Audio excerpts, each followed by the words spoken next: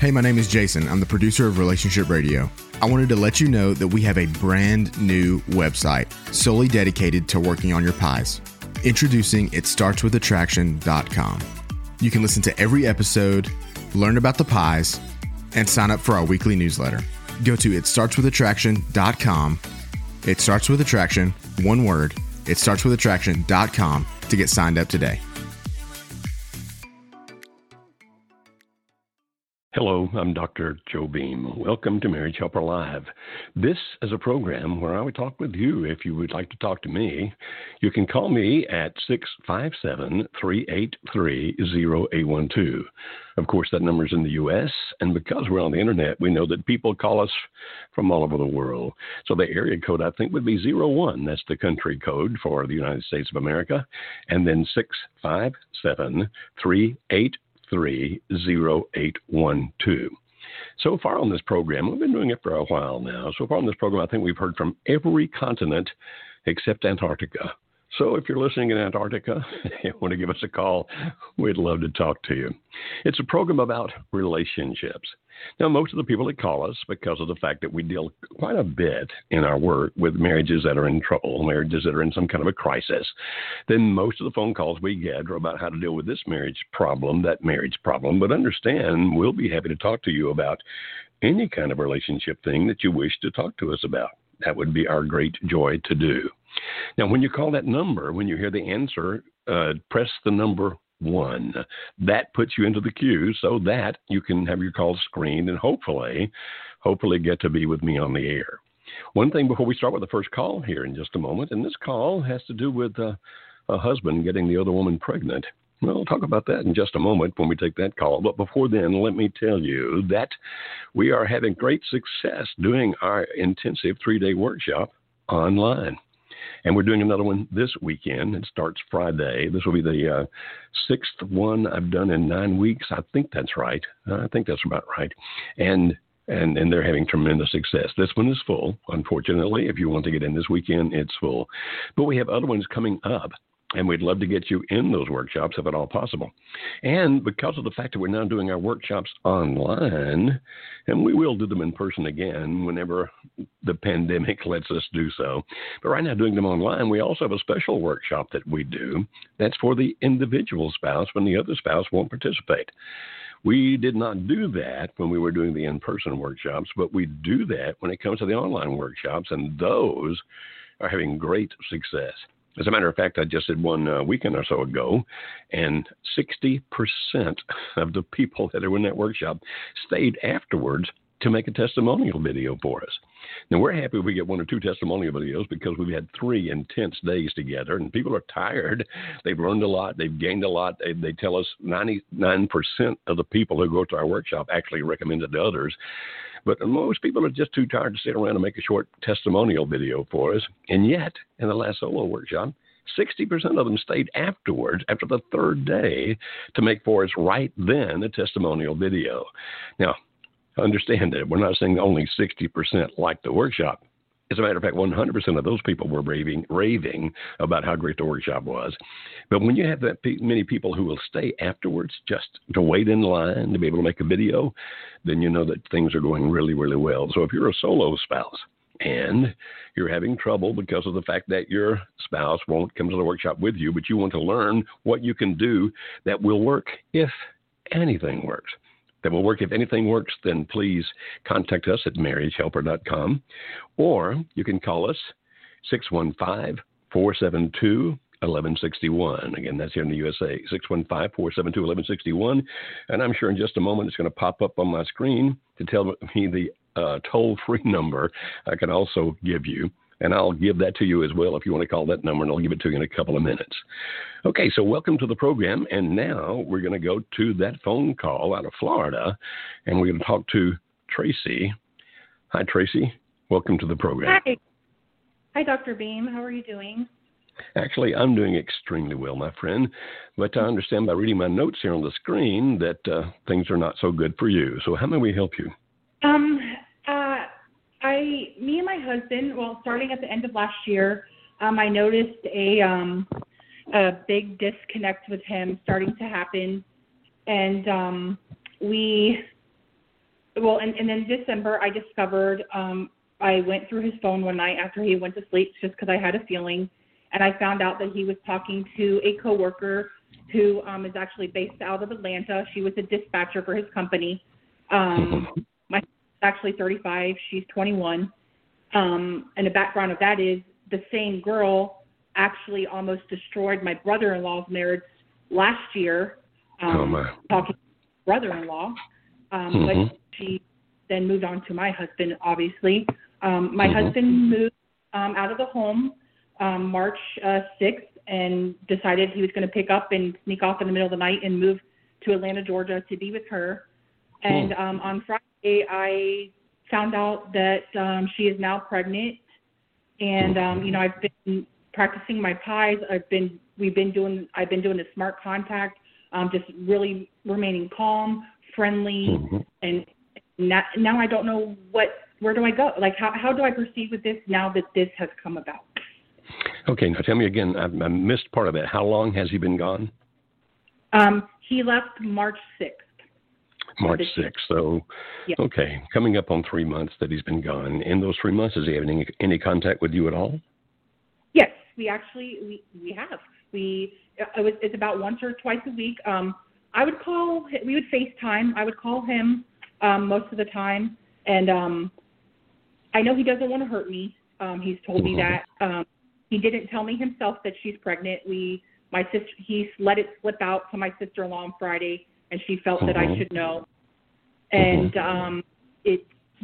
even Friday we talked. Friday morning we had FaceTime before I discovered.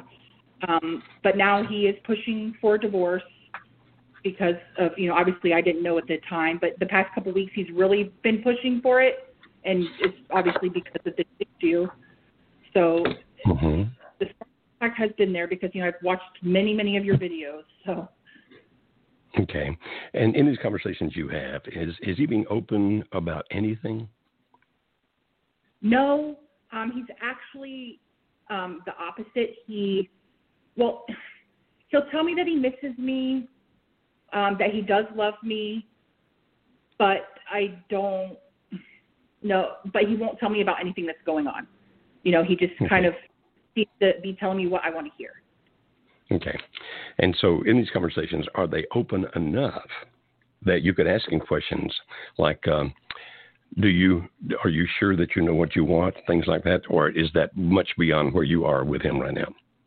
No, I have asked him. I even on Friday morning when we spoke, I said, is it when he said, "Hey, I filed the papers," which I don't think he has. I looked at him straight in the eye. I said, "Is this what you want?" I said, "Is this really what you want?" And I said, I would like for you to come home. And he would say, I know, but he won't say, yes, this is what I want. Okay. Now, and since you know the man, obviously I don't, but you do. Do you think that he really wants to come home, but he feels obligated because he's impregnated that woman? That's a question that I asked myself. I know him, and I know he has, I believe he suffers from depression, but he's always kind of in denial. But, I can't, I'm not a doctor. I can't diagnose him with that. But I know he's going through with his own inner turmoil just because that's the way he is. I don't know that. And that's what I wonder is, does he regret what he's done? Your guess? What is your guess? Yeah. I know that you don't know, but what is your guess, Tracy? At this point, I'm going to say no. You're going to say that that's not what he's doing. He's not with her just because he feels guilty and feels he ought to be there because of the coming child. Yeah, at this point, I'm going to say no. I think that he is content where he is with her at the moment. Okay. Do you have children together? No, we don't. We actually had our own fertility issues, and that's why this is kind of even more because, yeah. Okay. Obviously, that makes the thing, well, you've got 2 or 3 things here that are not good, but it's not impossible. First of all, we have dealt many times over the 21 years we've been doing this particular workshop we do for marriages in crisis. And I started the first nonprofit to work with marriages in 1994. So I've been doing this for 26 years and 21 years with this particular course. And I'm telling you that I have run into a lot of situations where that either the wife became pregnant by another guy or the husband impregnated another woman. And we have seen great success with time working those things out. But, as you would understand, not 100% success.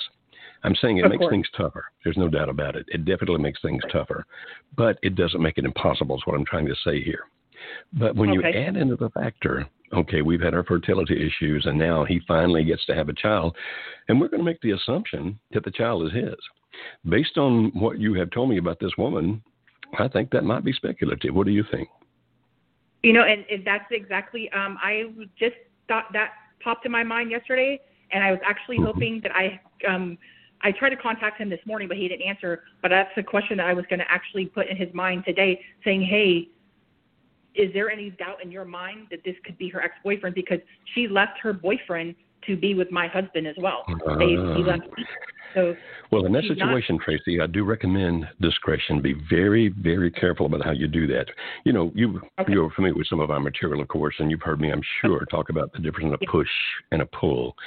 And there are some pushes that people need to do because those pushes just need to exist. For example, if a woman has kids and needs child support, but the husband doesn't want to give it, and she says, well, if I go to the judge to get child support, he's going to see that as a push. My response is, yeah, he will, but that's an essential push. You do the pushes you need to do. You try to avoid the pushes you don't need to do. This one, I think, is a good thing to put into his brain. He cannot legally marry her until he's divorced from you. And what I'm hearing is, while he says he's filed, you have no indication that he really has, other than what he said. Yeah, exactly. And I know he's tried to do it without an attorney. So that's not going to go very well for him. That makes it a lot tougher. Plus the fact that he's moved off to Atlanta and you're down in Florida, right? So just speak that question, I think, Tracy, is a very valid question, but be very careful how you present that, because if that comes across to him as a mean thing, you know, that you're attacking her in some fashion, then the great likelihood, obviously I don't know him, I can't say for sure what he'll do, but the great likelihood is that he'll react very, very negatively to you if he hears that as an attack on her or an attack on him. So my recommendation, again, I think it's a good question, but I think it's a matter of timing. And apparently right now you've got some time. And so my recommendation, my suggestion, of course, you do what you think is best for you. But my recommendation right now is this. Go slow. And in a conversation, if you ever have a conversation where it gets a little open, when you ask it, be sure you ask it in a tone of voice and in such a way that it doesn't sound arrogant or it doesn't sound like, are you an idiot? In other words, you're going to come across like this, you know, I understand your desire to be a dad and I understand you want to be with that child, but I know she left her boyfriend for you. And so, you know, help me here. Do you feel comfortable? Or do you feel assured of the fact that this is your child? I'm not trying to put her down, I'm not trying to put you down. It's just, you know, when you leave a relationship like that for a relationship with you, have you thought about that possibility? Now, if you put it in a way and in a tone of voice where that he doesn't hear that as an attack, you may plant the right seed there. And of course, the baby may be his, but based on everything you're telling me, it sounds to me like it also could be not his. And I would think that if he discovered that, based on what you say about him, that he wouldn't react well to that, right? Yeah, right. Okay, Tracy. Be very careful, my friend. Just go slow. Time's on your side. Now, if you get divorce papers today, then that speeds everything up, of course. But take time since you have time, okay? Okay. Thank you so much. All right, Tracy. You take care of yourself. Thank you for calling us. Okay, and now we're going to go from Florida, and we're going to go to Illinois, and we're going to talk. Oh, by the way, pardon me just a moment, Nikki. I promised people to give that toll-free number if you want to call about our workshops, our solo workshop, solo spouse workshop, or a couples workshop. The toll-free number for that is 866-903-0990. That's 866-903-0990. I am so sorry, Nikki, that I took some of your time to say that. Welcome to the program. Okay. Thank you. Thank you so much. Can you hear me? How may I help you, my friend? Yeah. How may I help you? Okay. So this is my situation. My husband has decided after 24 years that he wanted a divorce. We were kind of working on things. So we separated for a little while, but I think his intention the whole time was to to get divorced. He was just prepping me for it. So we've been in this process for about a year and a half, and now it's come down to where, divorce papers are filed, some agreements are being negotiated, and we were going through some counseling to help us learn to communicate through this process because I have a minor. I have 3 children. One of them is a minor who has to switch back and forth between us. So we want to make sure that everything's okay in the way we talk to each other. We're trying to do this amicably. And he's a very closed person, obviously, because he hasn't said very much in the last few years to get us to work on this prior to getting to this point. Well, all of a sudden, from work, he's gotten some video about a gentleman who was talking about his anger issues because he feels that is truly kind of one of the issues that we had in our marriage where I was a little angry. Nikki, I didn't hear there. The video, the man was talking about what? Anger issues. Anger. Okay. All right. Thank you. I'm just missed that word. Issues. Okay. Yes, right. I'm so sorry. So he had anger issues, and in this video, he's relating how his wife felt. And my husband forwarded this to me, and in the end of the video, they actually get back together. But he sent me the video. He brought it up, and he's, like I said, he doesn't really bring up about his emotions because he's kind of avoidant of confrontation and negative emotions. And he's like, I just want you to see this. This is kind of it speaks to some of the things that I felt in the past, which he never wants to revisit. So he felt that you were using anger toward him. Is that correct? Yes. Like he would come home. I was depressed, and there were some issues with our communication back then where he had some of his own personal issues. So then he's like, but don't get me wrong, this is how I felt, but in the end, they stay together.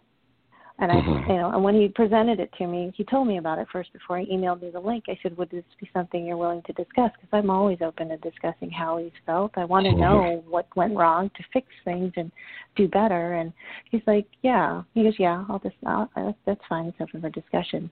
But I'm sitting here now going, what do I do? How do I approach this? Because I appreciate the fact that he's bringing this to me. I guess it's a brick. Where he's speaking about something personal where he doesn't open up normally, but I don't know how to react. Is this conversation going to be face-to-face, or is it going to be over the phone? I want to make it face-to-face. No. Okay, so you live close enough where that can happen, right? Yes. Okay. Yes. Here are a couple of suggestions, and it's a good thing that he's opening up. It really, really is. And you say he's been gone a year and a half. Is that what I heard? We've been separated for a year and a half. He actually moved out last November. Okay, so in this conversation, my recommendation is, first of all, watch your body language, believe it or not. Don't look tense, don't look worried, don't look angry, particularly since he feels there have been anger issues in the past.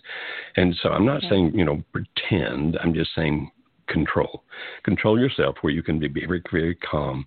And as he opens up and starts talking about this, and you can start it with a few questions like, okay, thank you for sending that video. It gave me some insight into my behavior and how I've hurt you.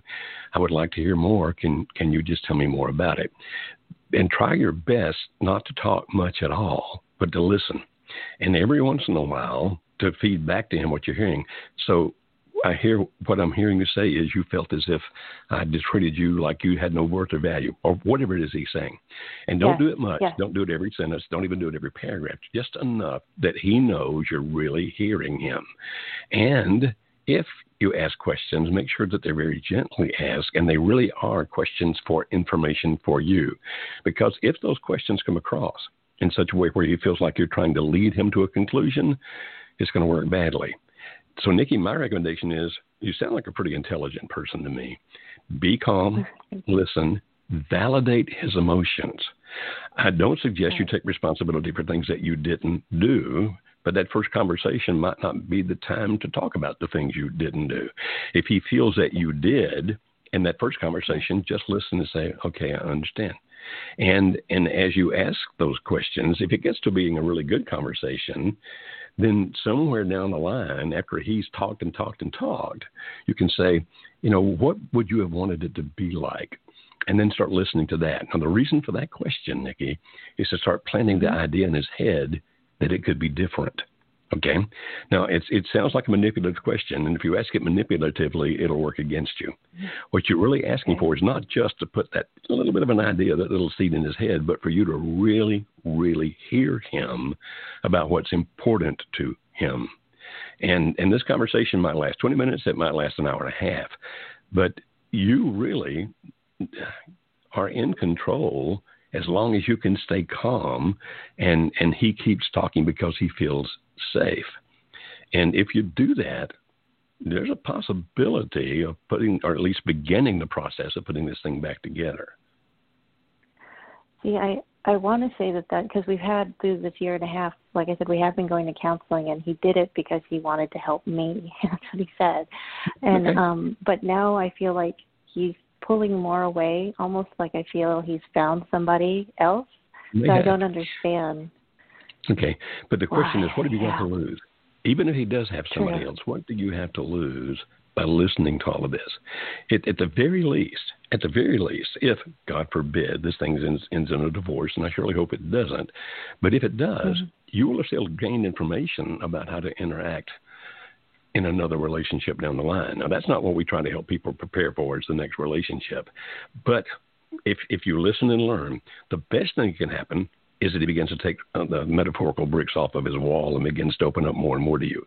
The worst thing that can happen, in my opinion, based on what you're telling me, is that you will hear things that might not be comfortable for you, may not even be easy for you, but that can actually prepare you so that if he does come back or is willing to, you know how to do that.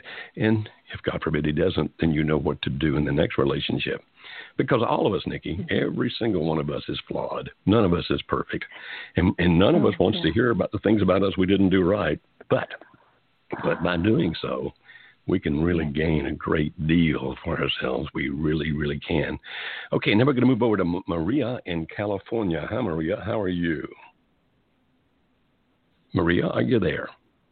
Yes, I am. Thank you so much for taking my call. You're very welcome. How may I help you today? My husband and I have been separated for about 9 months. He had been in an affair for about a year and a half. And I know how you feel about diagnosing people, but he's not with that woman anymore. He believes that she is a narcissist and that he's dealing with a trauma bond. He believes that he's a narcissist, or he believes that she's a narcissist? He believes that she is the narcissist. That she is. Okay. All right. And he feels that he's trauma bonded to this person, and he's having a really difficult time healing from that. He tells me he loves me. But he has filed for divorce in December, and he's, very well pushing that. And I've been listening to him. He tells me about, the affair and what it meant to him. And I sometimes I wonder if by listening to him and being his safe place, if I'm actually becoming more of just a best friend, and he's not seeing Let's just me stop as right there wife. for a second, Maria. Let's just stop right there. So what if you are? What's the downside to that?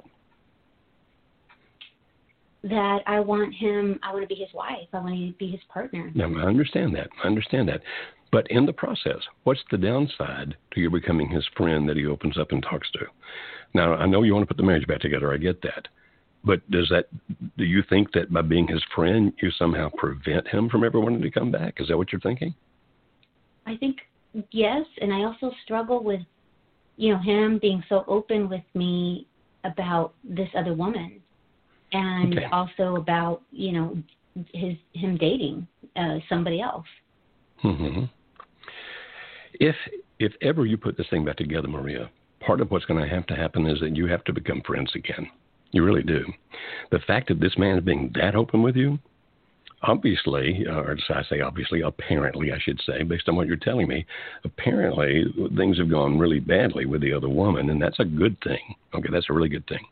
And it's not unusual for a person, man or woman, that once they end the relationship, or at least sometimes even in the process of ending the relationship with the other person, so they start dating different people. That's not unusual at all. As a matter of fact, I see it all the time.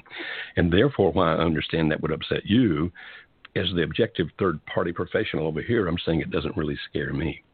And in the process of him beginning to tell you things, what he's doing, he's going through the grief process. Now, if you want to go to our website, I think it's on our website. If not, have you ever talked to anybody in our organization by any chance at Marriage Helper? Yes, I have. Okay. Hey, tell me who you're talking to so I'll know. I spoke to Randy. Randy, okay. Randy can help you get this information. There's a lady who now is one of our coaches, as well as one of our Facebook administrators, who went through a very similar situation that you're describing. You see, her husband, and it sounds like her husband's doing the same thing, after the ending with the other woman, actually went through a grief process. And when he's telling you about those things, that's what it sounds like to me, that he's going through a grief process. Now, that puts you in a position of, you can either say to him, I don't want to hear that, just be quiet, go away, don't tell me those things, or of becoming the person that he learns to trust, that he learns to be open to, and that he finds will accept and love him and understand his pain. Now, it's your choice. You can go either way, and if you don't want to live with him telling you those things, you can tell him to stop. If you can live with those things and listen, he is being pulled toward you, because who else would he trust? And I run into a lot of people who say things like, well, I'm afraid if I become my husband's friend or my wife's friend, then he or she won't feel compelled to come back into the marriage. They'll think, okay, they can just treat me as a friend. Or they'll think, oh, okay, well, you're doing okay without me, therefore I don't feel guilty anymore.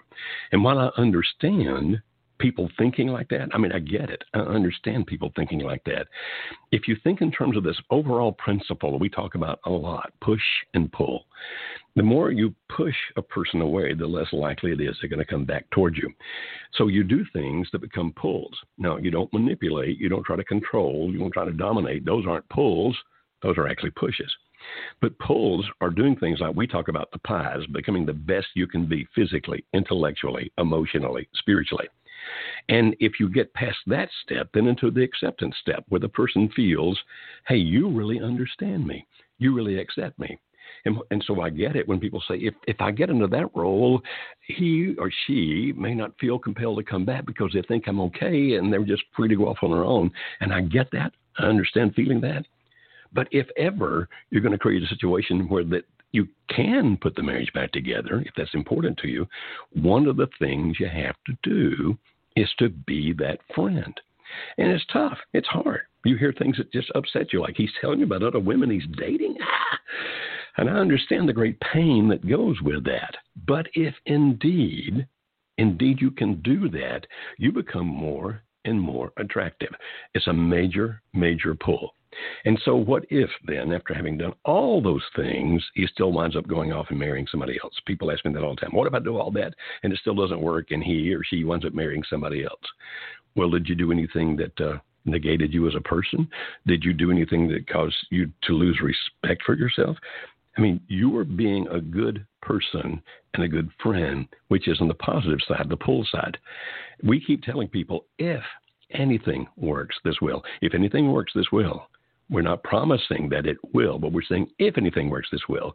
But one of the great things about this principle, at least in my opinion, is that you know you did all the right things.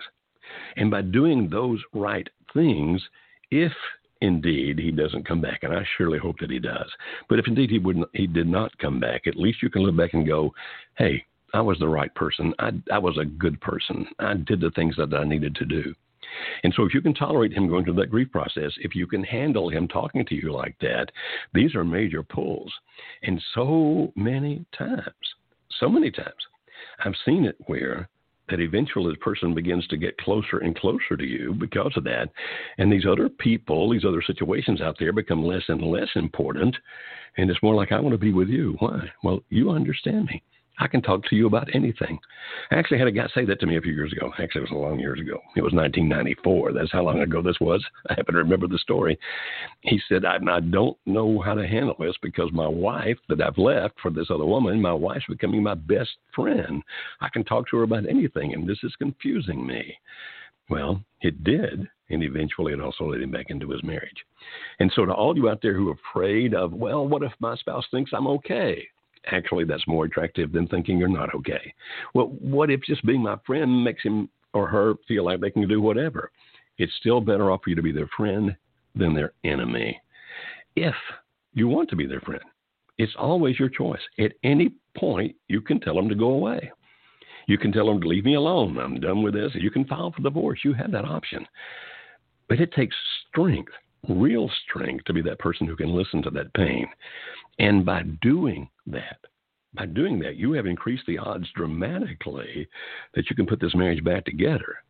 Now, I'm not telling you it's a 100% guaranteed thing, but I am telling you this: if anything works this well, and the second part is, it's the 100% right thing to do for you to become even a better person than you are. And so now we're going to go over to D.C. and talk to John over there. Hi, John. How are you today? Fine, thanks. Thank you for taking my call. You're very welcome. First, let me say I'm very appreciative of all of your knowledge and resources. I'm very familiar with your toolkits for PIES and Smart Contact, and I've even had coaching in the past. So I'm plugged in pretty well to your network. My question is, my wife has been having an affair for about 8 months. She's now moving out into her own place, and we have 3 young children. 2 of them are in elementary school. How young are they, John? Middle school. Tell me again. I didn't hear the ages. I'm sorry. 2 of them are in elementary school, and 1 is in middle school, and he's pretty sharp. And the kids are very close friends with her affair partner's kids. We were all mutual friends in the neighborhood. We all used to hang out together. He was one of my friends. So I've asked her, since this affair started, to keep him away from the kids. And I didn't want him around my house. I didn't want them, the kids hanging out with him. I felt like it was disrespectful.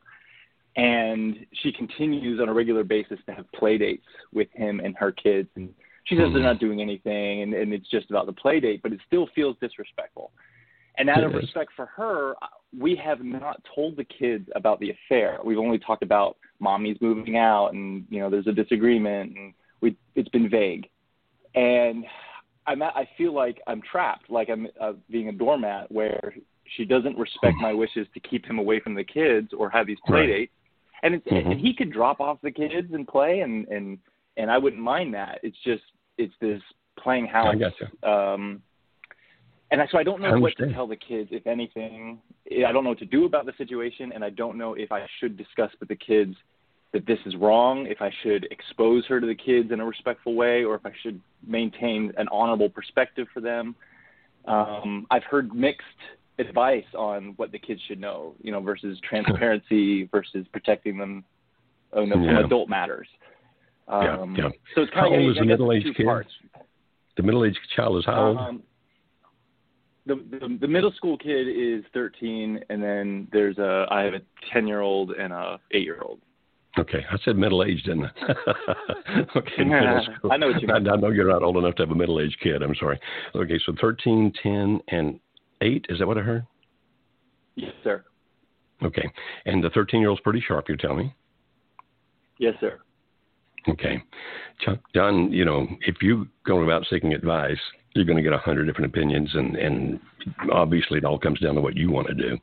Let me tell you what we have seen that works best for the kids, and then you decide whether or not you're going to approach it that way or not. It's your decision, obviously. I care very, very deeply about how the kids are affected. Thinking that they're not going to know, they're not going to understand, is pretty naive, particularly when you have a 13-year-old and that 13-year-old is sharp.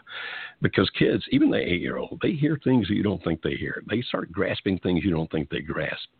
And it's not unusual. It's not unusual later in adulthood when you talk to the kids about how they felt about those things back when it happened when they were kids. A lot of them say, somehow I felt like it was my fault. And I run into that all the time. The researchers run into that all the time. So here's the recommendation. If your wife will participate, okay, that's suggestion number 1. Say, okay, I need you to participate. We need to sit down with the kids, and we need to tell them what's going on. But you do it. You can tell the kids that you're moving out. Based on what you said, I think they already know that. But tell them, that you're moving out because you're developing a relationship with the other guy. Now, she can obviously refuse if she wants to. But what we recommend, what I recommend, is this. You give her an option. Either we do this together so that you can have your say-so and the kids can hear it from your voice. Or if I have to, I will do it on my own. I don't want to do it on my own because then that runs up the possibility of that, whether I mean to or not, the kids will think I'm throwing you under the bus. And I have no desire at all to affect my kids' emotions towards you. You're their mom. They love you. I want them to always love you. And so if we do it together, there's a less likelihood that I will inadvertently somehow poison the well here. But you see, they deserve to know. And a 13-year-old, particularly a sharp 13-year-old, they know so many things. And they're going to figure it out pretty quickly anyway. I think part of the question that you yourself is this, John. You know, when they start figuring out, they look at mom, they look at you as dad and go, why didn't you tell me? Why did you deceive me? And one thing you really, really, really want is to have an openness with the kids where they can trust you and they can trust her as well. Now, she doesn't have to go into great detail if the 13-year-old, of course, may be old enough to know and might ask questions like, are you sleeping with that man? She doesn't have to answer questions like that. And that's when you would step in and say, that's not an appropriate question. Let's just move on. Now, if you do it together, then let her know.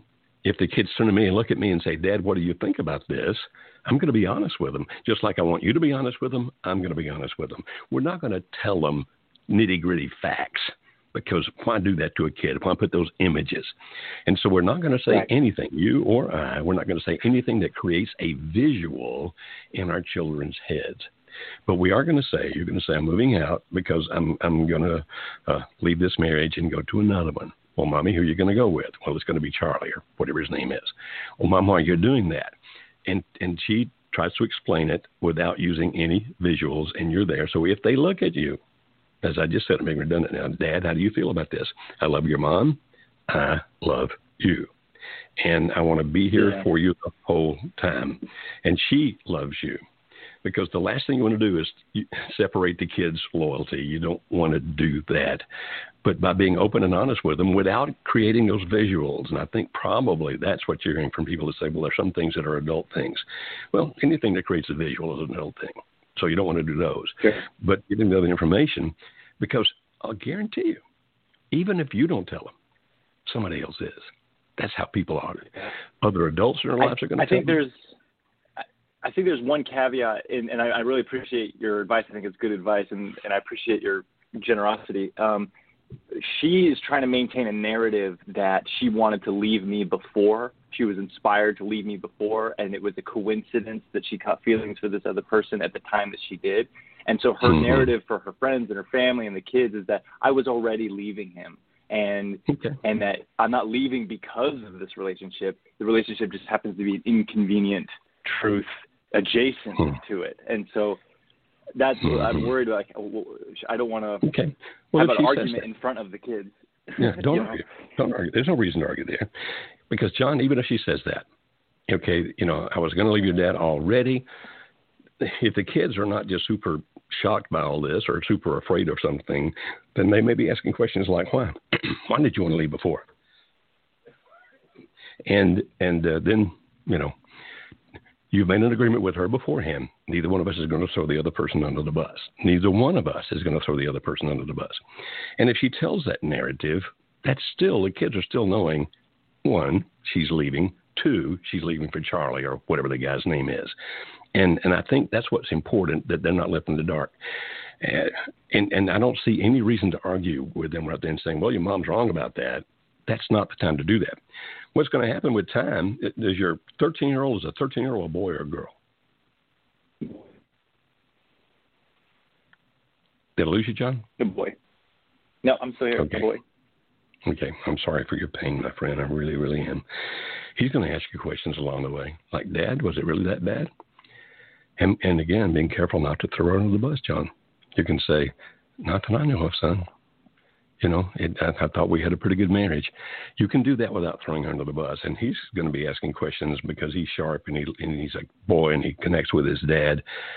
But that initial meeting is to basically protect them from the crap they're going to hear out there anyway.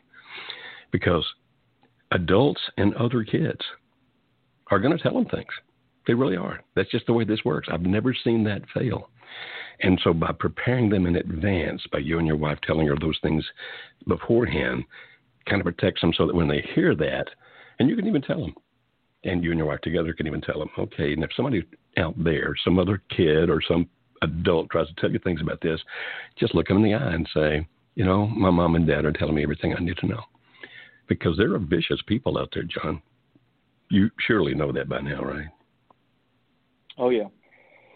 And should I continue to insist that she doesn't, like, because it bothers me, or is it unreasonable to expect her to respect those wishes at this point? Not seeing around the kids. You can get her to agree. Now, you understand that at some point they're going to be around him anyway if she proceeds with all this stuff, because I don't think there's a judge in America that will say at some point, no, they're never going to be around the other guy. Okay. And so what you try to do there, if at all possible, is you work out a deal with your wife. You say, can we do this in a way where I feel respected? That's all I'm asking. I'm asking, can we do it in a way that I feel respected? And if she will agree, then you can resolve that then. If she doesn't, and she obviously may not, if she doesn't agree, then what you're going to do is just love your kids that much more so that in their hearts, you know that you're never going to be replaced. And that's the most important thing here. But do I think that's disrespectful what she's doing? Absolutely, I do. Do I think the fact that she said it was bad before and then this coincidentally wound up with him? I don't know her, so I can't speak to the veracity of that. But 98% of the time when I hear that, I think it's bull. You know what I mean? Yeah. And obviously I don't know her, so I can't say to her, John, I'm so sorry for your pain. And I'm really love the fact that you want to take care of your kids. And hopefully she'll get that, and you can work out a compromise to make this happen. I hope you do. Yeah. Well, thank you. Okay, my friend, I'm so sorry. Okay, now we're going to go over here to the great state of Tennessee and talk to Derek. Hi, Derek, are you there? Wait a minute, Derek. I'll be right back. I have done something wrong here. Okay, now, are you there, Derek? Yes, sir. Okay, I can barely hear you, my friend. Okay, I'm not sure if that's any better or not. Well, I'm 149 years old, and the hearing goes after a while, Just be as loud as you can, my friend. How may I help you today? Yes, sir. So about 6 weeks ago, my wife told me that we needed to separate, and there was no discussion about it. There was no communication. It was just she was telling me that. So then, I came back after, the next day or whatever, and I said, well, what does this actually mean? Are you filing legal paperwork? You want to get a divorce? Tell me. And so to now, she still claims that she doesn't want a divorce, and we are believers, so I'm sure that plays into it to some degree. Also, but now, so we had planned on moving 2 hours away from where we currently live, and she's insisting that she's going to move into this apartment we procured without me this next week. And the goal is, so the criteria before I can hopefully move in is what she says, is that she has to start her new job, work it for 2 to 3 weeks, and then in addition to that, basically she created this big list of all these ways that I failed as a husband, and she wants me to basically apologize and work through this list with her. And so I deal with some post-traumatic stress stuff, and so a year ago I couldn't have this conversation, about these things because I couldn't own a lot of my own stuff that I was responsible for. So now I'm for it. Now I want to work through it, but I'm having a difficult time kind of figuring out this balance between being strong and confident and in control of myself versus I think that the reason she left was because she just felt like I was out of control. I don't know if that makes sense or if I lost on this list of things, Derek, you said a long list. Can you just tell me what one of them would be? Yeah, I've yelled at her. I've been she believes that I've been, very controlling and even manipulative. So were you? In some ways, absolutely. Okay. In some ways, not, but yeah. But to the point that you're saying that you have on occasion been controlling and manipulative. That's what I heard you say. Yes, sir. Did I mishear you? No, you didn't mishear me. And, and part of it's my personality with that number 8 Enneagram, and part of it is because of my military and law enforcement training where, and my post-traumatic stress. So, what ends up happening for me, and I'm just getting healed to the point where I can actually articulate this to some degree, is when I get scared, my training doesn't allow for me to end up in flight mode. It has to be fight, or else people are going to die. But now, are you willing to meet her criteria? Wife, oh yeah.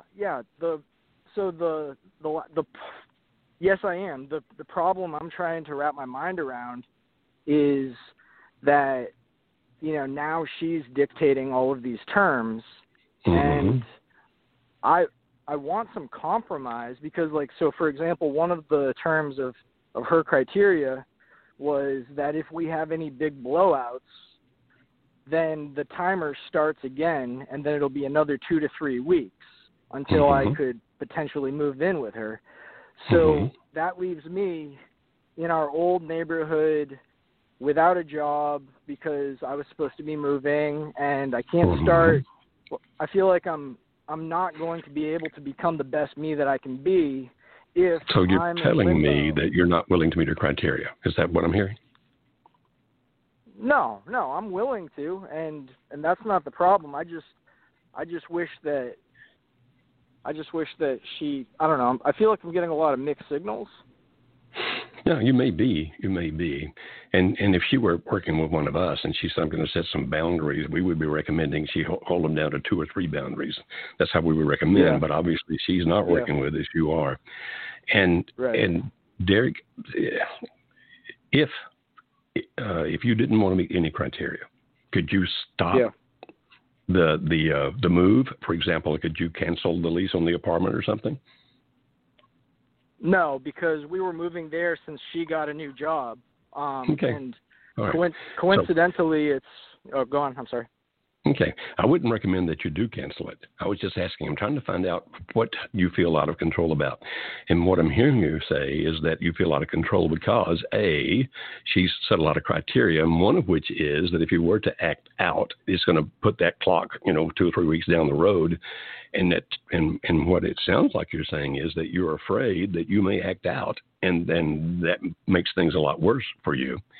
And so what I'm hearing is a man that has some degree of fear. You told me that maybe you will not be able to work things out the way that she's asking.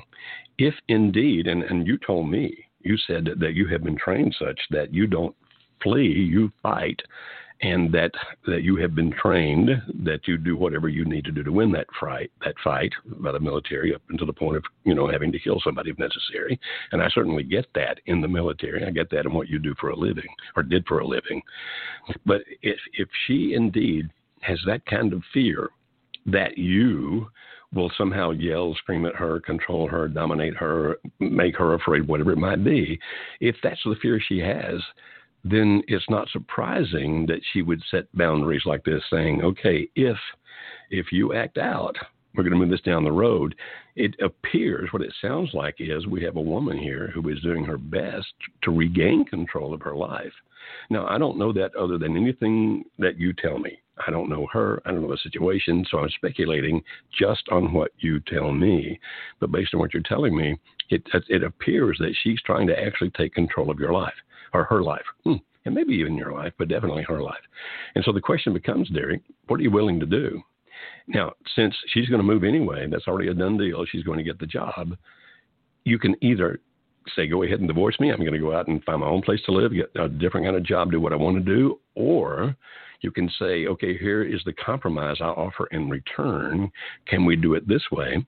And if you do that kind of a compromise, my friend, I strongly urge you to try to understand what it is that she's trying to accomplish.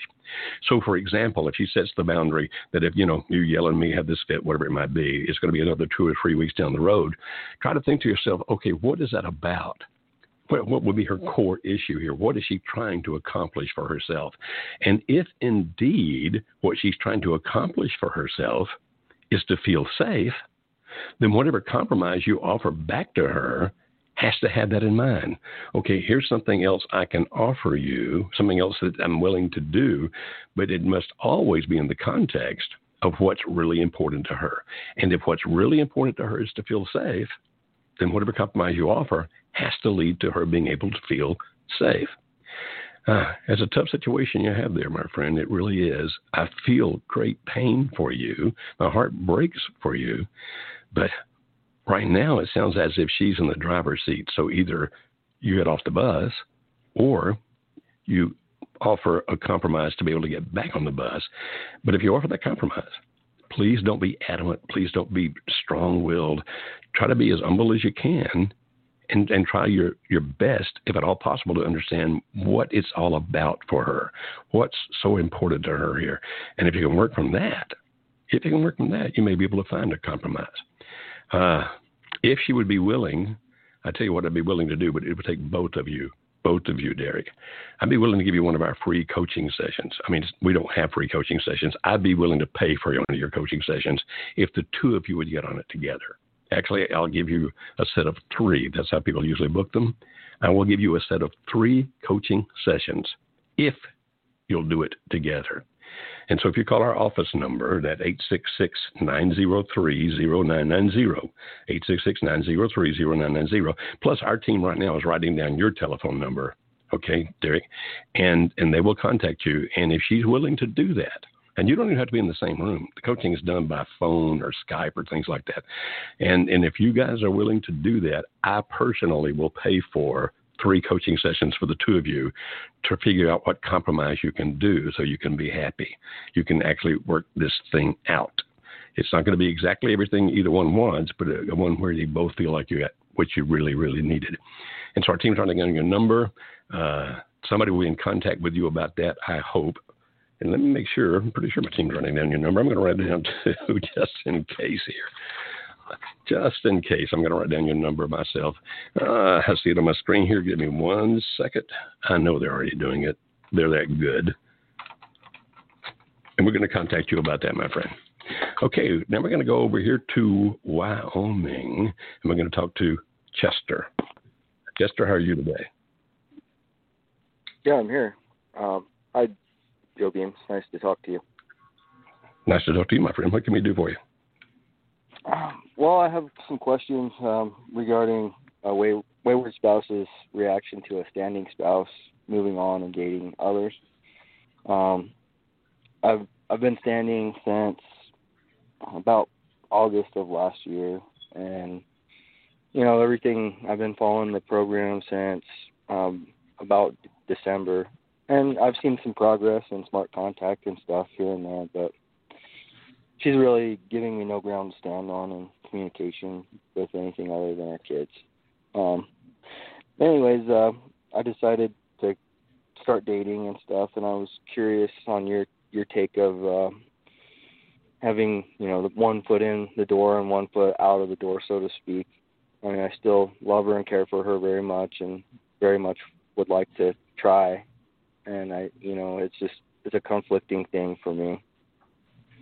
I'm just wondering if you have any insight as help me more, Chester, spouse that went through that. Okay. Help me more on understanding. Give me more information, because I'm still not totally clear on the question about 1 step in, 1 step out. Help me understand exactly, specifically what you're asking. Okay. I'm having one of my dumb days here, so help me, okay? Well, I mean, I'm struggling with, fully committing and making myself available to just my marriage. Mm-hmm. And we're moving on in a manner of pursuing other dating and other things and other women. Okay, so you're trying to decide whether you want to try to fix this marriage or whether you just want to go ahead and end it and move on with your life without the marriage. Is that correct? Well, sort of. I mean, I do want to try to fix it, but I mean, it's been a year, and I'm wondering if there's, any perspective that you could share about a wayward spouse that, sees that you're moving on, or, I mean, how you felt when you went through that. Well, as you would understand, and we say it all the time, it's ultimately your decision as to what you do with your life. And is there, and forgive me, Chester, if you said this already, is there somebody else in her life? Is she involved with somebody? Yes, sir. So okay. I'll go ahead and give you a little bit more of a background. I mean, so back in about this time a year ago is when I, realized she had a LO, and it was August. We did an in-home separation for a while that she requested, and then by September, she had moved out to her brother's house, my brother-in-law's, and her first limerent relationship ended around the new year, and she moved into her own place, and a second LO followed immediately. I have 3 kids, and they have he has 3 of his own children that are all the same age. They actually attend school together, which is frustrating. It's been a very tough situation. Yeah, I'm sure it is. So you're very deeply hurt, and what I'm hearing you say is that you don't think that she's going to come back. Is that right? It doesn't seem like it. She's a very prideful person. I do see, someone that I feel is pretty sad and unhappy with where she's at and what she's done. But as far as pride and being able to deal with that emotion in a positive manner, I don't know that she will.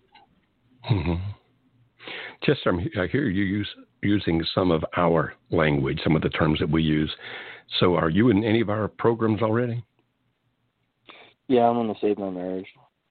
The Save My Marriage course? Yeah. Okay. All right.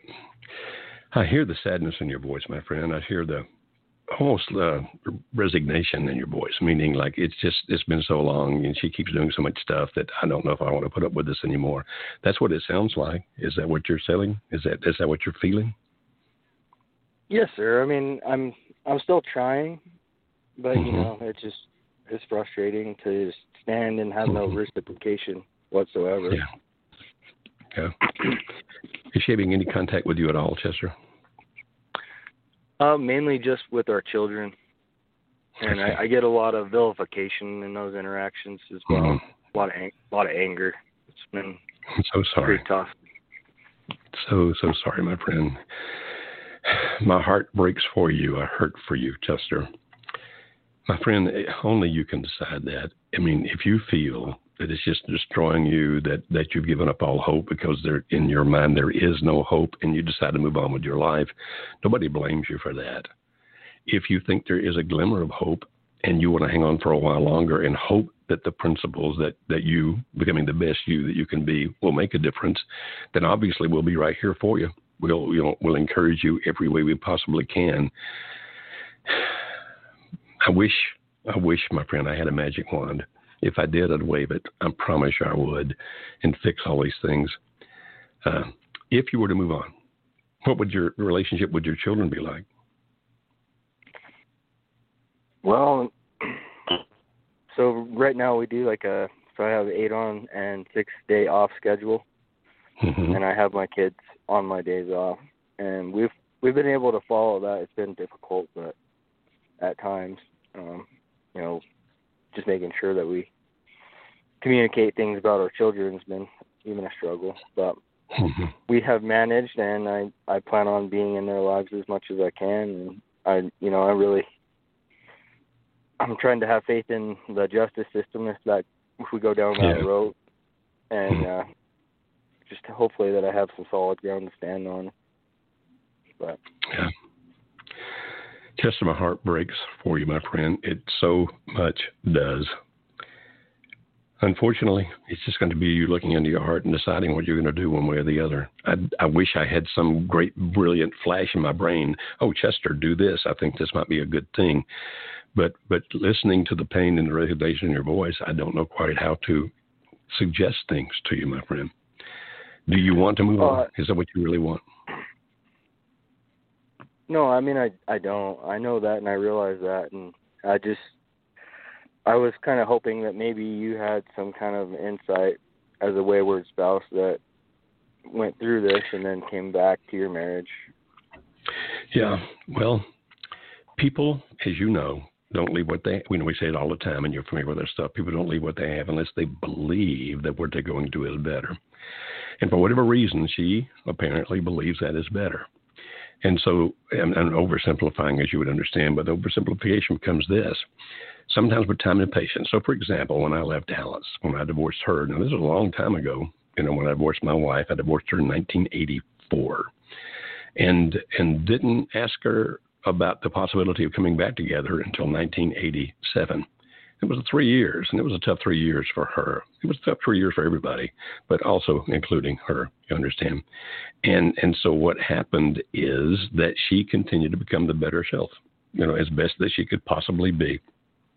And she didn't do it based on the fact that we had a program that helped her guide her through it, or even somebody that helped guide her through it. She did most of it basically instinctively.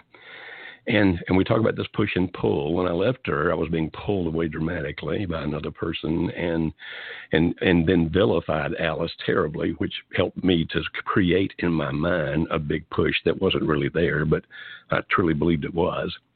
And then after some years had passed and the other person that I had left for had long since disappeared, and I lived a different lifestyle for a while, I didn't come back to Alice because I'd still so vilified her.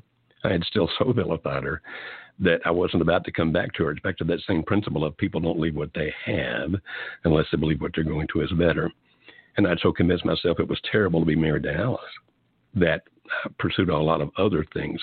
But in the meantime, she kept becoming a better and stronger person. She did move on. We were divorced. She started dating somebody else. That wasn't why I came back. I wasn't jealous. But it actually was a factor in the sense that she had more confidence and she kept becoming a better and better person. And finally, one day I just realized, it's what's better for me now is to go back to the marriage I used to have if she will take me. And so we often tell people, it's up to you. As a matter of fact, we tell them all the time, it's up to you. You have to decide, can I guarantee that he or she will change their mind at some point like I did? No, I can't guarantee that. But if you follow the principles. And so in a situation such as Chester was just giving us there, he might decide to go ahead and, do the divorce. He might decide to move on and start dating because of the fact that she's made it very clear, I'm not going to come back to you, and any thought I have about you is just negative. He said she was vilifying him, and she may proceed with that and may go on for a period of time. What we hope happens in a situation like that, if he does decide to do that, if you do decide to do that, Chester, what we hope happens is this, that at some point when those things that she thought were such a great pull begin to lose their luster, and the things about you that were pushes that you have fixed in the sense that you've become a better person than you used to be. Hopefully when that happens is when that person turns around and looks at you and says to themselves, I need to come back if that person will take me. That's why, by the way, we're now doing this online spouse workshop. I sure hope this doesn't sound like a commercial. It's just the best tool I know of for this. And the single spouse, or the solo spouse, I should say, the solo spouse workshop is for people in exactly the kind of situation that Chester's in. Maybe you're in as well. It's like, okay, your spouse won't participate. Your spouse doesn't even know if he or she wants to come back. Oh, we also have a lot of people in the solo spouse workshop that are trying to decide if they want to go back. Like, my spouse is willing, but I'm not sure I am. And it's a solo spouse workshop because I'm not bringing my spouse through it. I'm not even asking my spouse to go through it. It's just going to be me. We go through the same material that we do in our regular couples workshop, but with a special slant toward the one person. Rather than talking to the couple, we talk to the individual. And that's why that thing is being so doggone successful. We're getting like 100% referrals on it. I mean, saying like, this is great. I want to tell other people about this. And a great percentage of people doing testimonial videos about it. I think if you go to our website at marriagehelper.com, you can actually find a page about the solo workshop. And if you can find the page about the workshop, actually a page about all of our workshops, if you scroll all the way down to the solo workshop, it'll give you a lot more about that. And I don't know if they've uploaded yet some of the videos from the solo spouses that have been in it. I think they may have some, but we have a ton of them still going up there. And that can help you decide, just watching that can help you decide whether you want to come to the solo workshop or not. And if you don't, and you want to move on with your life, then we'll still be here for you to help the best way we can, when we can. If you come to the workshop, we'll help prepare you in such a way that hopefully can help you put your marriage back together. And if, God forbid, that doesn't work, prepare you for a much better relationship in the future. And that's not our goal. We don't exist trying to prepare people for future relationships. Our goal is trying to help people save the relationships they're in now. But it can do that other thing for you. And if you call our toll-free number at 866-903-0990, you can ask one of our client representatives about that workshop. You can ask for the page on our website that you can see the testimonials. And if you don't want to come, then that's your decision. I'm not trying to manipulate you at all. I'm just telling you that's a resource we have that I think works really, really well. And now we're going to go to South Carolina and go to Angeline. Hi, Angeline. How are you, my friend? Hey, Joe. How are you? Rockin' and bopping. Long time no see. What was it, 2 or 3 weeks? I know, yeah, about 3 weeks, I think. Okay, welcome. So, thank you. Yeah, I didn't expect to get on here, so just give me a second. But I've been putting my thoughts together. Obviously, my husband and I did the virtual workshop, which was amazing. He met someone in December, told me in March that he loved me but wasn't in love with me, that he didn't mean to meet someone that I knew, and that he wanted a divorce. I found Marriage Helper, obviously, probably 3 weeks after that, and then did my marriage course. We got through the workshop. I've been working on my pies and Smart Contact, and, while it's been very painful and emotional for me, since the day he told me, we've been very positive. We've been very positive. Communication has been the same, but everything has been, there's been no arguing. The horseman we learned about, which was very useful. At the end of the workshop, I felt like, obviously, there were a lot of seeds planted, and I think it was an overload for him. I knew a lot about the information. Let's do this for me again, Angeline. I'm sorry. My earphones kind of messed up on me. So that last sentence again, please. Well, I feel like he learned a lot in the workshop, so did I, about each other, how to communicate, the 4 horsemen, and everything has been really positive between us. We've been having a lot of great interaction, like Good. buddies. Good. And I know that's all I can ask for right now. However, I feel like I know there's a high after the workshop, and we had our anniversary of 18 years that following Monday. And, he gave me a card saying he thanked me for the forgiveness, and I'm his, partner in life and in love and all these things, and that he did love me, and he's, excited for a new relationship. But I feel like we haven't communicated. So there's been no open communication after the workshop. There's been no transparency about what's going on, and I know he's in limerence with this woman. I know he hasn't necessarily cut it off, and I haven't necessarily asked him to. But he's also planning to, he's interviewing for jobs in Charlotte, in another state. And we've been talking about that, and I said, okay. And he said, well, they're business jobs, office jobs, I'll have to be there. And I said, okay. I said, is this something, we have to move? And he says, no. I said, well, you have to be there. And he said, yes. I said, okay, so you're not going to be home. And so I'm just trying to wrap my head around, I guess, because he hasn't approached me with what he wants to do, I'm kind of trying to wrap my head around his head, where he is in limerence, how to respond. I know I need to be calm and understanding. But it's just, there's been so many confusing emotions. We're very pleasant with each other. We're friends. Good. And then I have this in the background, which I feel like I'm waiting for a bomb to be dropped. And I can understand like the feeling. Is the other woman in Charlotte? He wants me to bring it up.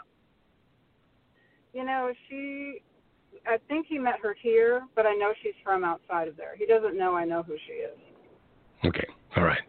So in your mind, are you thinking, and I realize I'm asking for you to speculate, but in your mind, are you thinking that he's wanting to move to Charlotte because she'll be there? Most likely. Okay. And that's your big fear here, right? And so while things have gotten better, you're still not communicating as deeply as you want to communicate. And basically what he said to you was, I'm going to Charlotte, but you're not. That's basically what you heard him say, correct? I'm reading between the lines, of course, but I'm hearing that and he's only looking at jobs in Charlotte. He's not looking at jobs here. Okay. So, and saying that there's more opportunity and yada, yada. So. All right. And so what I heard you start to say there before I rudely interrupted, forgive me for that, is that he waits for you to bring things up. And so, Angeline, if you were to bring it up, if you were to say, let's talk about Charlotte for a while, can you help me understand why Charlotte's so important to you? Would you anticipate that you have an open and honest conversation about that or not? I don't know. Is it worth the risk to try? I guess it is. It scares me to be the one to have to instigate the conversation because I feel like he's afraid to tell me the truth because he's afraid of how I'll react because I reacted so emotionally, during the workshop. But I'll also just, the first time he told me about this, I did all the wrong things, Okay.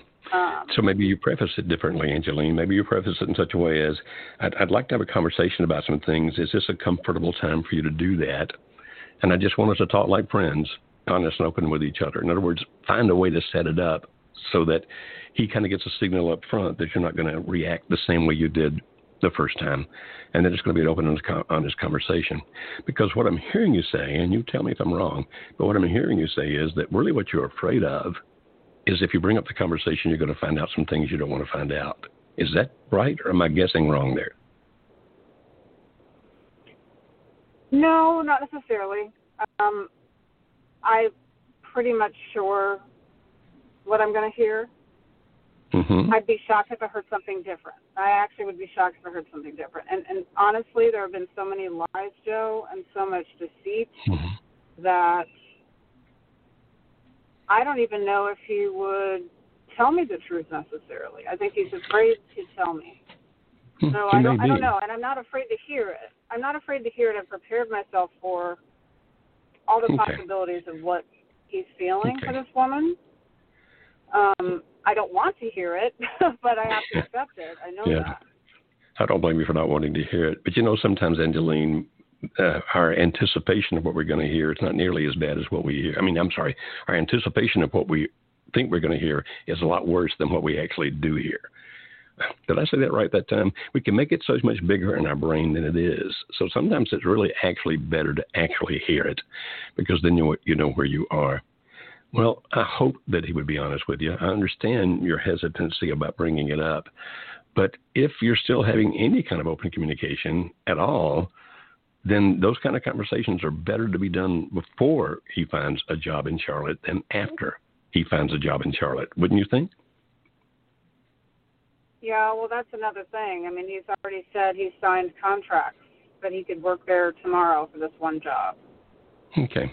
Well, he was in there, my opinion. And Melody, because I was working with Melody, and she had said something to me and said, he probably is scared to tell you, but you need to wait for him to bring it up because it's his. Okay. Well, I don't agree with that. My opinion is that it's time to have a discussion.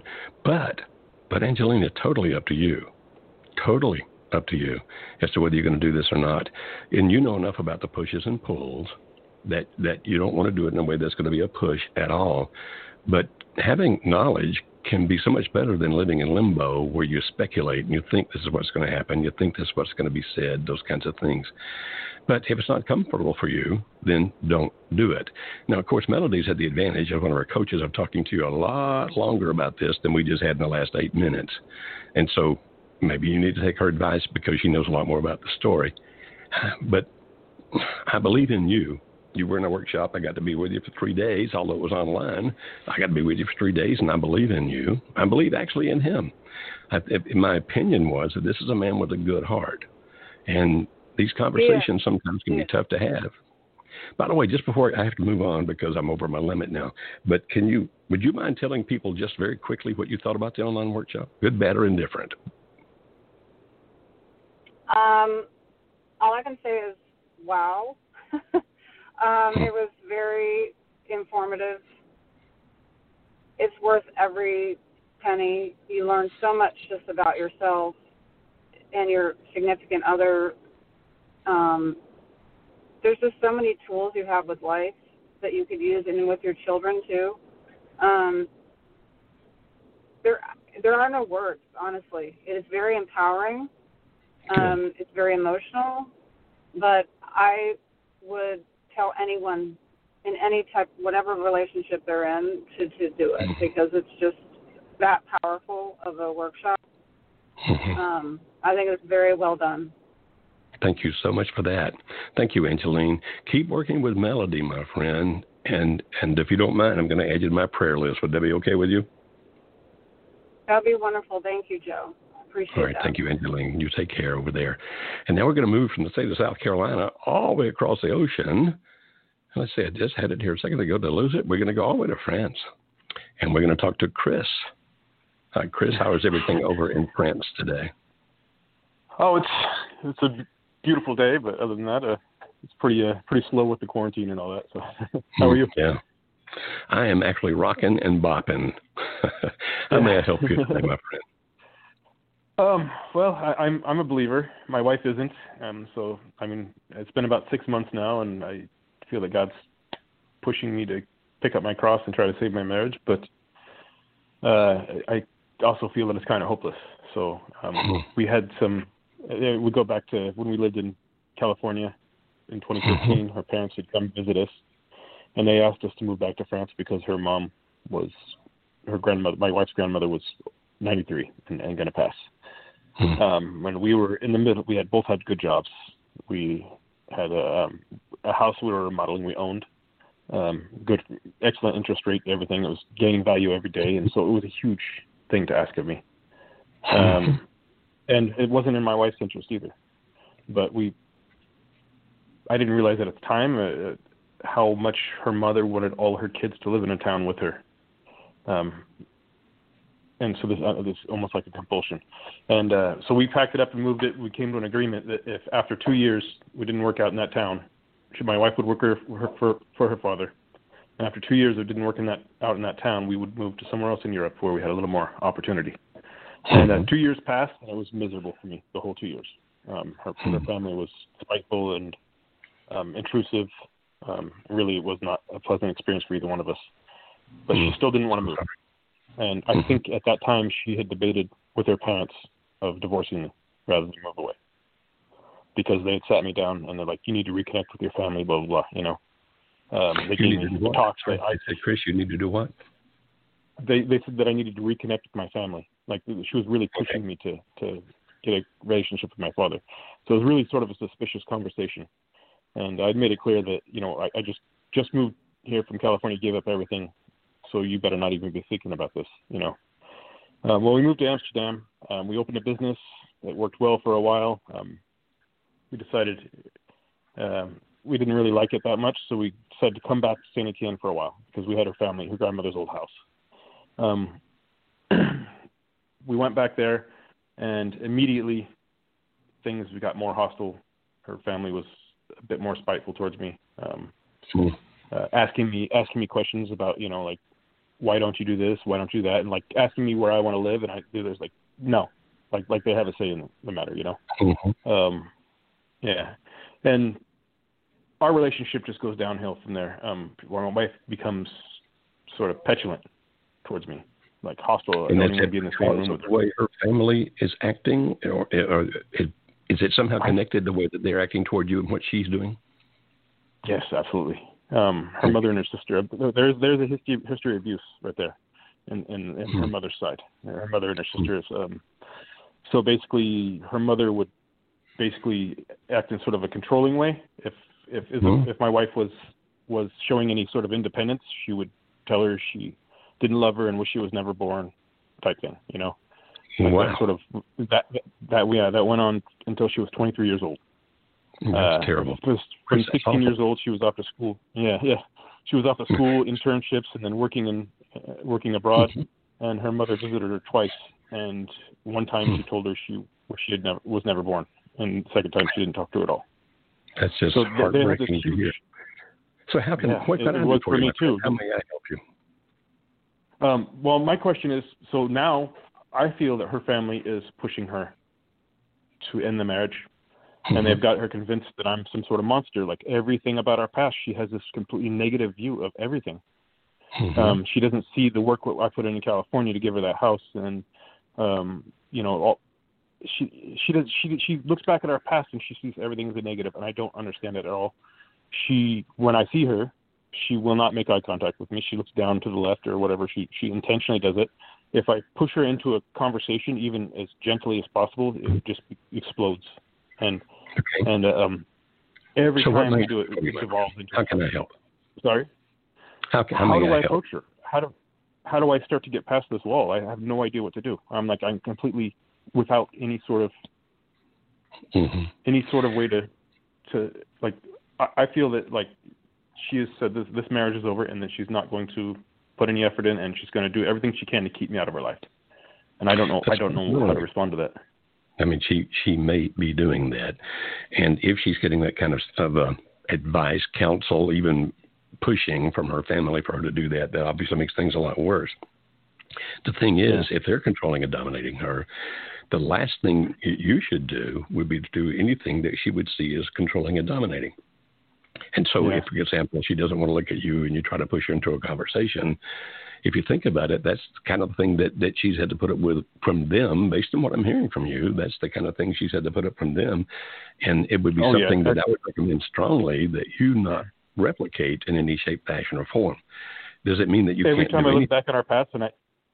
look back in our past and I acted any way sort of pushy and manipulative, I cringe, realizing that, what she had gone through, that I shouldn't, I've learned a lot. And I've changed a lot, but she won't let me show her that.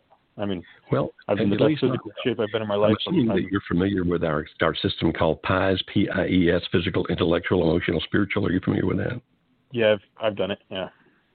Okay.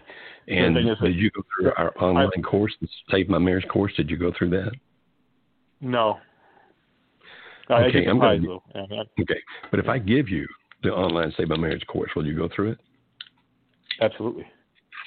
All right, let me make a note here, and I'm sure my team is making a note as well. Because of the pandemic, we're not in the same building anymore, so I can't look over to see if they're looking at me. But I work with some amazing people, and I'm sure that they're also making notes on this. I'm going to give you the online Save My Marriage course. And so I need to move on here just a minute, Chris, but let me suggest this. The only person you can control is you. And so please focus on you becoming the best you that you can be. Are you facing a formidable enemy? The answer is absolutely you are, because you're facing a family that doesn't want you to be in her life. And my guess, and of course this is a guess, a speculation, but it's based on what you told me, my guess is a lot of that has to do with the fact that they are the ones, at least Mama, is the one who wants to control her life. Therefore, anybody else in her life having an influence over her is an enemy to Mama. That's what it sounds like to me. Now, again, I'm not there. I don't know those people, so I admit I'm guessing. And so Mama doesn't like you because you're a threat to her, because you have influence, or at least you had influence over her daughter. And so that makes things a whole lot tougher, a whole lot rougher for you. There's no doubt about it. But if you work on you, and this is what I'm strongly recommending, Chris, you said, if you work on you, what that means is you quit trying to affect her.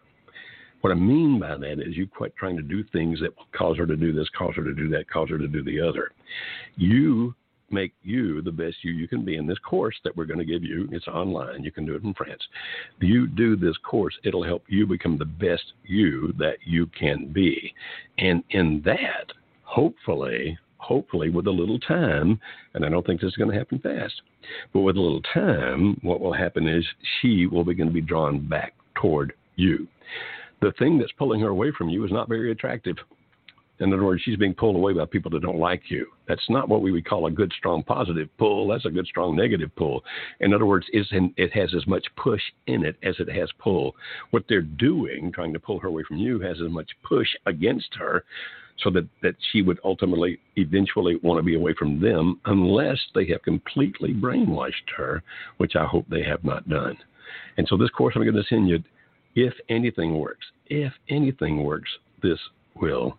Chris, I'm so sorry for your pain, and it just really riles me when I hear about people's families doing things like this. I'm so sorry. And so we have time for another call or two here, and so we're going to go over to Virginia in the USA, and it's pronounced Keisha. Am I pronouncing that correctly? It is Keisha. How may I help you, Keisha? Well, where to begin? So back in August of 2019, I found out that my husband was having relationships online through this game he was playing. And then when I found out, it was like he was fine up until I found out. I was just happened to check the phone bill because the phone bill was extremely high and saw this weird number there, and he was texting with a female. As soon as I found out, he got very angry and aggressive, and of course I did all of the behaviors, you don't want to do, begging and trying to figure out what was going on. He went from one person on the game to several other ones until he found a lady in the beginning parts of November that he had met up with and ended up having a physical affair with. The whole time, he really wasn't sure what he wanted to do. I started meeting with Jarrett, the coach, and doing the Save My Marriage course online, working on pies and smart contact. And then in December, there was like a big blow up around my birthday time, and then he decided he wanted to come home. So I've been in counseling pretty much since all this started. And I had set up, my boundaries and everything. So I didn't want him to come home so early, but, he was insistent. And he did go to counseling individual. He started individual counseling. He started marriage counseling. And the other goal was to decrease the gaming usage. Through his individual counseling, he's got moderate depression, probably severe at this point, as well as he was labeled with a sex addiction and a gaming addiction. So the counselor actually said he had sex addiction. Is that correct? Yes, that's what the counselor said. So he made it to 2 individual counseling appointments and kind of stopped. We were consistently going to family/marriage counseling up until the end of April. He was trying to do better with his behaviors, and but I started to notice he was back into some of my triggers, like closing the bedroom door, isolating himself a little bit more. He was becoming a little more aggressive in interactions. He really wasn't doing his part of the counseling, even though I've been still consistently going to mine. And then I was having an emotional night at the end of April, and I didn't really want to talk. It was late at night. I didn't realize he was up and about, and he happened to come into the room. He insisted on finding out what was going on, and when I told him, it wasn't a good time to talk, he got very angry, and then he came back a second time. So I explained to him that I was a little concerned that we, had moved too quickly, and perhaps, it wasn't the best decision that he had moved into the house. Well, that seemed to trigger him, and so since then he has completely shut down. He refuses to do any counseling. And when did that happen? Tell me again, Keisha, when that occurred. It was at the end of April, so it's been April like 26th-ish, somewhere in there. And we had a counseling session it was a Sunday night. We had a counseling session scheduled for that Wednesday, but he refused completely to go to that. So it's been 5 or 6 weeks since you did that. So how may I help you? What can I do for you, Keisha? I find myself sliding back. He says I'm pushing again. He's really isolating himself. He won't come out of the room. Anytime my daughter or he's even ignoring our daughter. He talks about, I've asked him if he even wants to be there. He says he doesn't know, but I'm making him miserable. I'm at a point where I'm just not sure, how I'm feeling, what to do. I'm trying not to push, but I find myself falling back into those same behaviors. Okay. So do you think he's back into his addictions? Is that what you're saying? He's definitely into the gaming addiction. That got a little bit better, but it never got completely better. And, you know, the counselors have given me advice. He says that I'm being selfish if I even bring up my feelings and that I just need to deal with the way he is until he's ready to not deal. But then at the same time, you know, he's talking about wasting away and that kind of stuff. And so I feel like by me trying to go in there and talking to him, I know it's pushing. But at this point, you know, if he is really trying to harm himself or not eating, not sleeping, you know, I just don't know what to do. I'm kind of at a loss. Well, obviously, if you think a person is doing something that's damaging to themselves, then intervention makes all the sense in the world. You do the intervention. If he doesn't want you to come in the room, but you're afraid that whatever he's doing is going to lead him to having some kind of difficulty or, you know, physically, mentally, emotionally, spiritually, then going in there might be perceived as a push. There's no doubt about that. But we talk about pushes that need to happen. Sometimes pushes actually have to happen because you do it for what's benefiting somebody, you, him, your daughter, whomever it might be. I'm going to ask you one question, and I think I know what your answer is going to be, but I'm going to ask it very quickly because I'm running out of time. If we had an online reconciliation course saying, okay, here's how you actually go through reconciliation, do you think that at this point he'd be willing to go through it with you or not?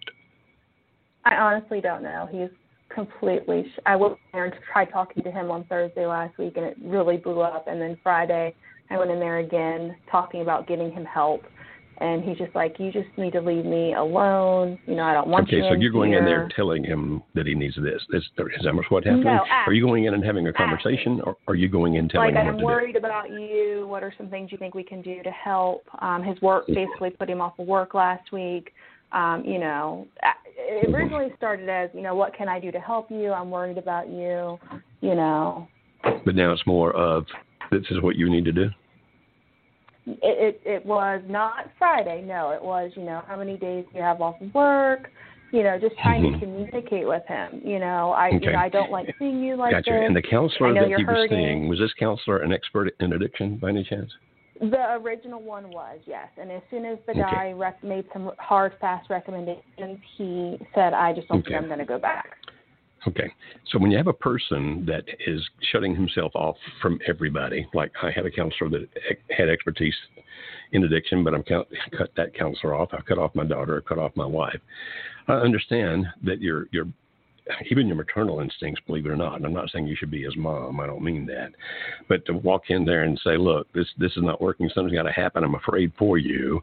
I get that. Now, you need to understand that although I am a recovering addict, I am not an expert on addiction. Keisha, if indeed, and I'm not quite sure how to guide you on this right now because I'm not sure what's going on with him, but starting tomorrow and the next day, our CEO, Kimberly Holmes, our Director of Operations, Jim Porto, and I are going to start filming a reconciliation course. And it'll take us a couple of days to film it, and I don't know how long. I have no idea how long it will take for it to be edited, okay? Hopefully not too terribly long. And then we'll have a course out that actually says if you're going to reconcile, this is the way you do it. You don't even make a decision to reconcile until the fourth of the fifth of the 5 steps. It's 5 steps in it. And you don't decide if you're going to reconcile until step 4. If indeed, Keisha, and I'm going to ask our team to write down your name and number here, but if indeed we get that thing up before too long, hopefully up within a few weeks, we start recording tomorrow, as I said, but I don't know when that means it'll be out. If he will go through it with you, I will give you that, okay? But we'll have a lot more information about what it is and how to do it before then. I don't have that right now. Okay, unfortunately, I'm out of time. I'm so sorry, Keisha. I hope you find a solution. And if you'll go to the reconciliation course that we're developing right now, I do believe it can be of help. Okay, we're out of time. As a matter of fact, I'm over time. So thank you guys for being with us today. And we hope to see you next Monday starting at 12:30 Central Time.